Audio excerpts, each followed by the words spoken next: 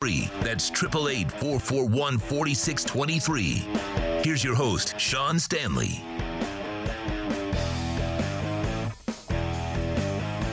Been a great show.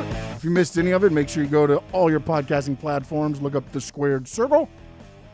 Actually, look up Squared Circle Digest and download and catch up. Got David Dwork here with me from Chirping the Cats Radio, who's coming up next. I executive produced the morning show with Toast and Marsh, and Toast said this season is starting to have that special feel because of the comeback victory the other day. Do you have that same feeling? You get to watch them almost every night. Yeah, it's certainly a different feeling. I was actually just kind of thinking about that kind of topic last night, actually. I don't remember what I was watching. It was some kind of sports documentary, and they were saying, this started to feel like a season of destiny. And I'm thinking, okay, is that the Panther season? I don't think we're quite there yet, just because it's still pretty early in the season. We're about a third of the way in. But it's trending that way. I mean, just by virtue of the fact that the team is in first place and playing so well at this stage of the season, it's special and it's unique. But is it like a season of destiny? Is this going to be a team that carries it into the playoffs and actually does something? Maybe.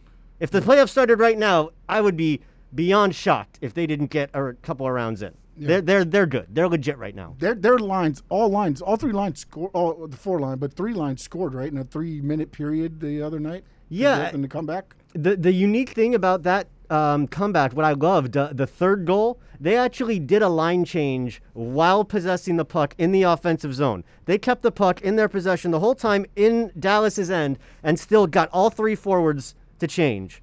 Because it started with Barkov, Huberdeau, and Verhage. It ended up switching to the second line, which Vetrano got moved up to with Vetrano, Wenberg, and Hornquist. All three touched the puck within maybe 5 seconds leading to that goal.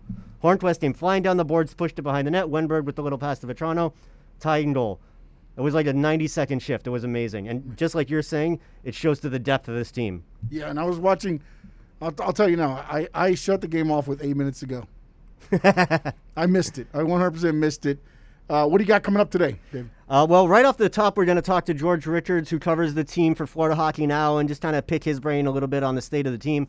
We're going to talk about the week against Dallas, that crazy comeback win, the fact that Coach Q felt that he wanted to put Barkov and Huberdeau together for the comeback, and it worked.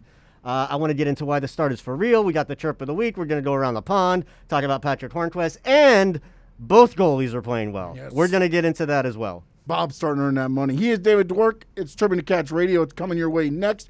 I want to thank everybody who tuned in to Squared Circle Digest. Don't forget you got Chirping the Cats Radio next. Red Card Radio with Austin Robillard at 11 to 1 and Kai's Corner from 1 to 3. That'll be your programming today. I'm Sean Stanley saying see you right here next week.